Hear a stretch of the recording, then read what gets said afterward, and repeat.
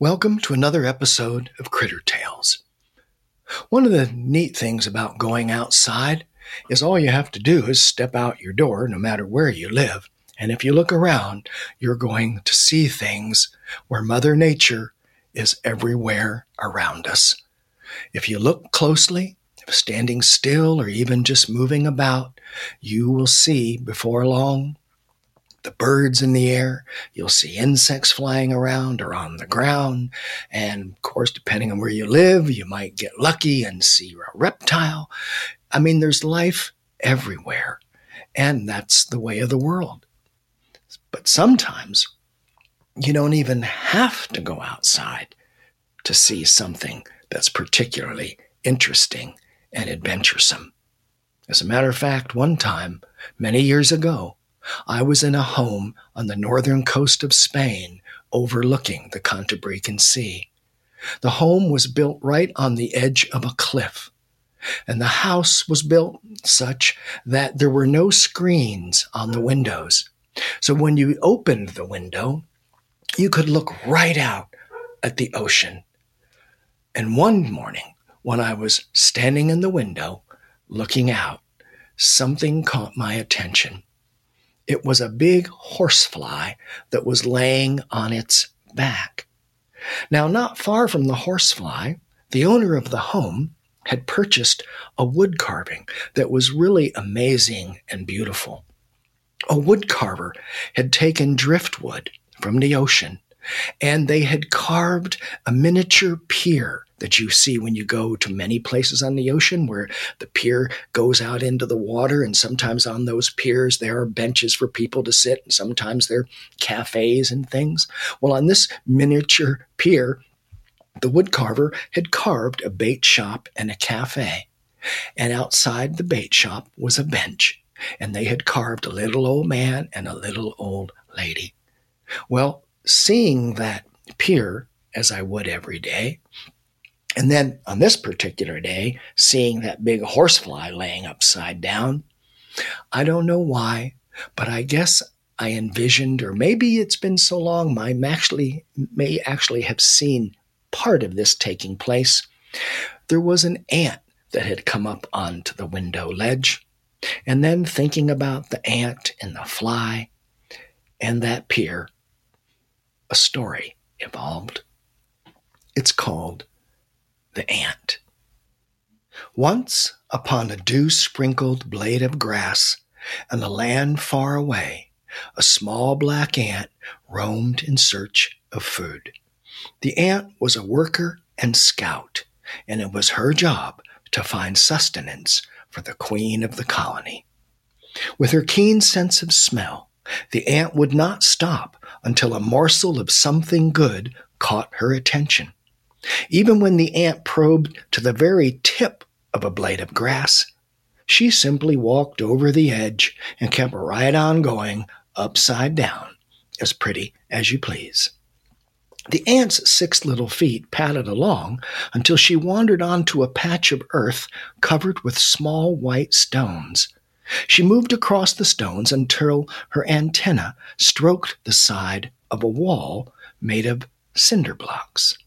The ant stopped momentarily. Then, as if there was nothing to it at all, she walked vertically straight up the side of the block.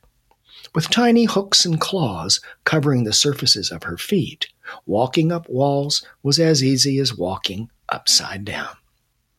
The ant climbed and climbed, one block after another, until she reached a narrow horizontal surface.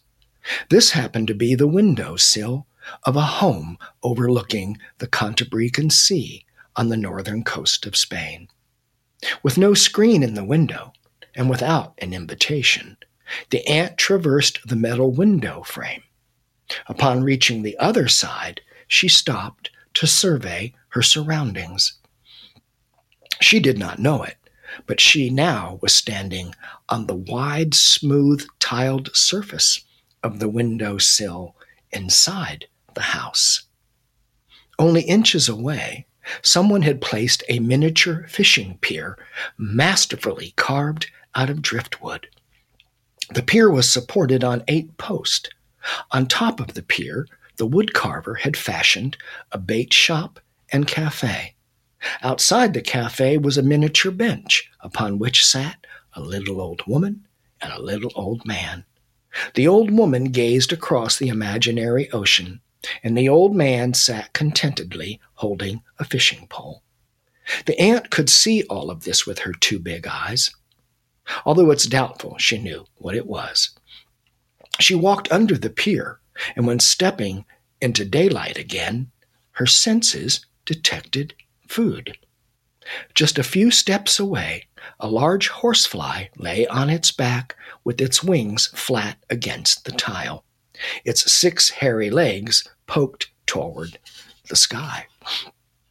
This was a virtual feast. The ant was quite strong for her size, so all she had to do was drag the carrion back to the colony. She approached the dead creature and stopped alongside one of the fly's long hind legs. Unexpectedly, the fly that appeared to be dead was not, at least not yet. There was still just enough life left in the fly to give the ant a surprise. When the ant clasped her powerful jaws onto the fly's long leg, the fly's wings flapped and beat with such vim and vigor that the fly's whole body spun around and around and around, faster and faster. The ant, whose jaws were clamped tightly on the upside-down fly's leg, also went around and around and around in ever faster circles until her jaws lost their grip.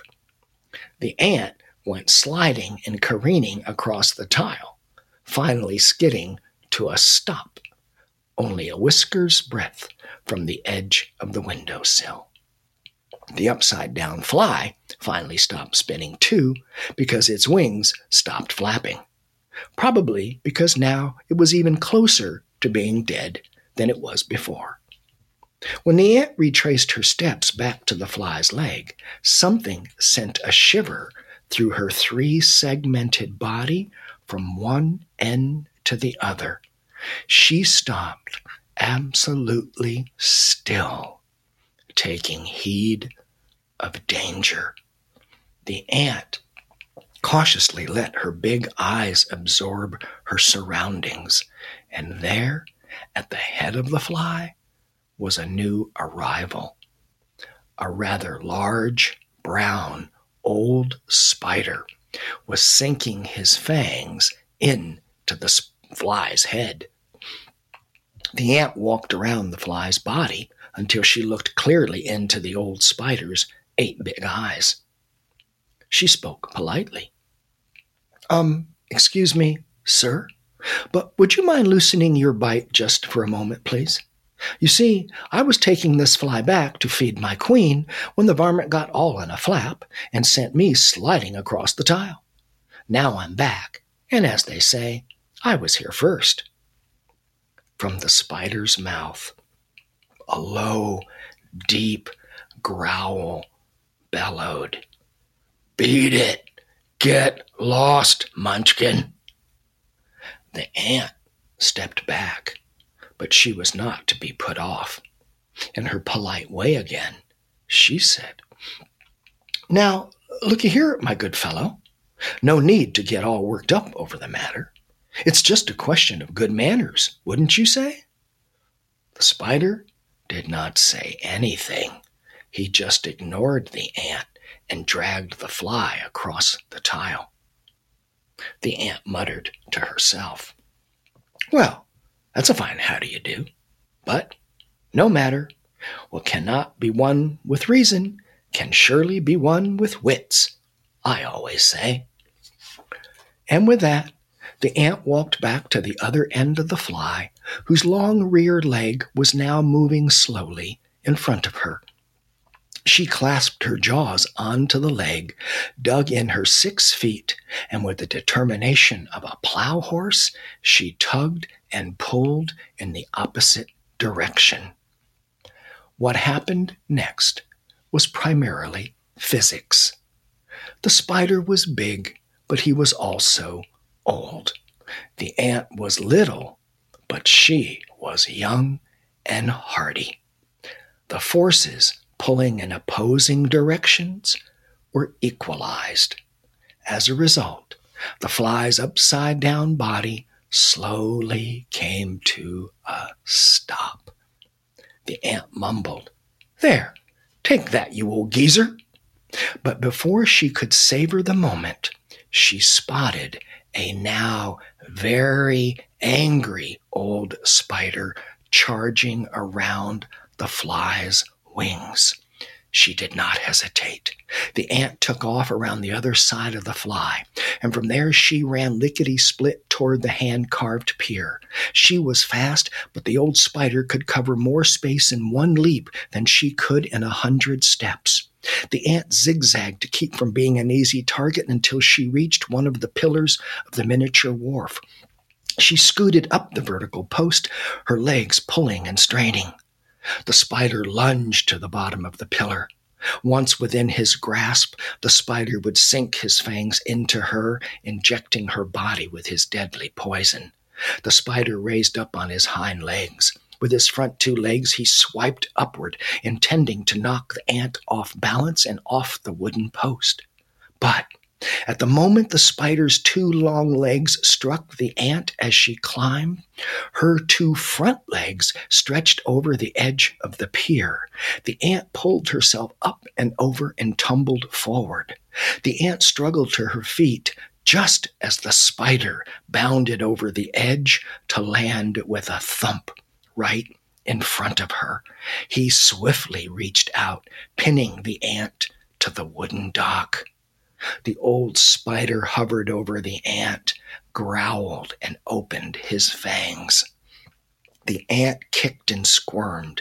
The spider's fangs descended, and that is when a long, red, sticky tongue shot through the air, wrapping itself around the old spider. The spider's old brown body slid zigzagging across the dock right into the mouth of a lizard that was standing behind the bench where the old man and the old woman were sitting. The lizard licked his lips and leaped from the pier. The ant got to her feet, waving her antenna all around and back and forth, making sure she was still in one piece. Exhausted, the ant stepped over, climbed onto the bench, and sat down between the old woman and the old man. The ant asked politely, "May I sit here, please, and rest for a moment?" The old lady replied, "Por supuesto, of course. It's a fine day to be outdoors by the ocean, enjoying the sound of the surf and the warmth of the sun." And it was a beautiful day indeed, because I was inside the cafe looking out the window, taking it all in.